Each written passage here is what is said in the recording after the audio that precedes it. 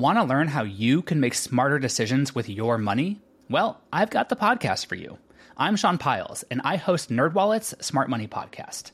Our show features our team of nerds, personal finance experts in credit cards, banking, investing, and more. And they'll help you make the most of your money while cutting through the clutter and misinformation in today's world of personal finance. You'll get clarity on strategies to help you build your wealth, invest wisely, shop for financial products, and plan for major life events.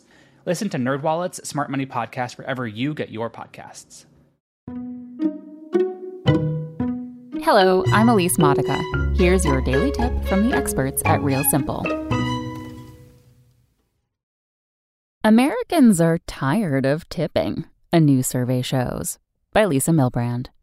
Deciding who, when, and how much to tip can be one of the most confusing things for people to figure out, especially now when it feels like pretty much every business offers the opportunity to tip on the pay screen. That's translating to some tip fatigue and disillusion, and a decline in the number of Americans who tip, according to a new survey by Bankrate and creditcards.com. That's a problem for the millions of service workers who are often paid below average rates.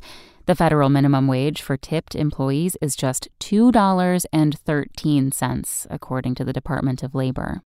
So, who's still a good tipper and who is most likely to still receive a tip? Here's the scoop on how we're tipping now.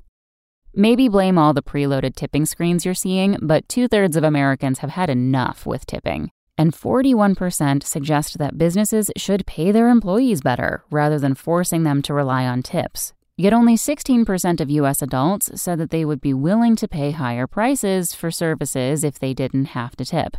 Gen Zers and millennials were more on board with higher prices and no tipping than their older counterparts. And it appears that the people who earn the most are more likely to be upset about tipping. People who earn more than $100,000 per year are more likely to say tipping culture has gotten out of control, compared to just 23% of those earning less than $50,000. The tip fatigue seems to have led to a big decline in how many people are actually tipping service staffers, with the number who always tip waitstaff at a sit-down restaurant dropping from 77% in 2019 to 73% last year to 65% this year. People also tip hairstylists much less frequently in 2023, just 53% always do, compared to 66% in 2022. And those tip screens during transactions, they seem to have backfired, as 18% of Americans say they tip less or don't tip at all when they see that screen, while just 9% say they'll tip more if there's a pre-entered tip screen. But those who do tip tend to get a bit of a warm fuzzy from doing so. More than 1/3 of the U.S. adults surveyed said that they feel good when they leave a generous tip. Maybe blame it on tight budgets and inflation, but younger generations are less likely to tip than older generations.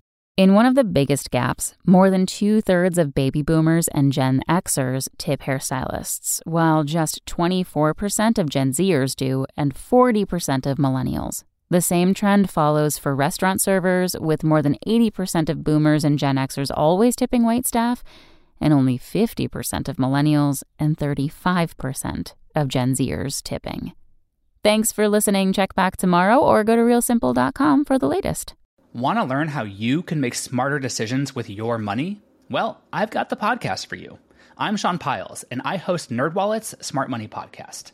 Our show features our team of nerds, personal finance experts in credit cards, banking, investing, and more.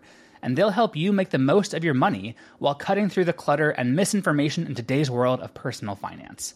You'll get clarity on strategies to help you build your wealth, invest wisely, shop for financial products, and plan for major life events. Listen to NerdWallet's Smart Money Podcast wherever you get your podcasts.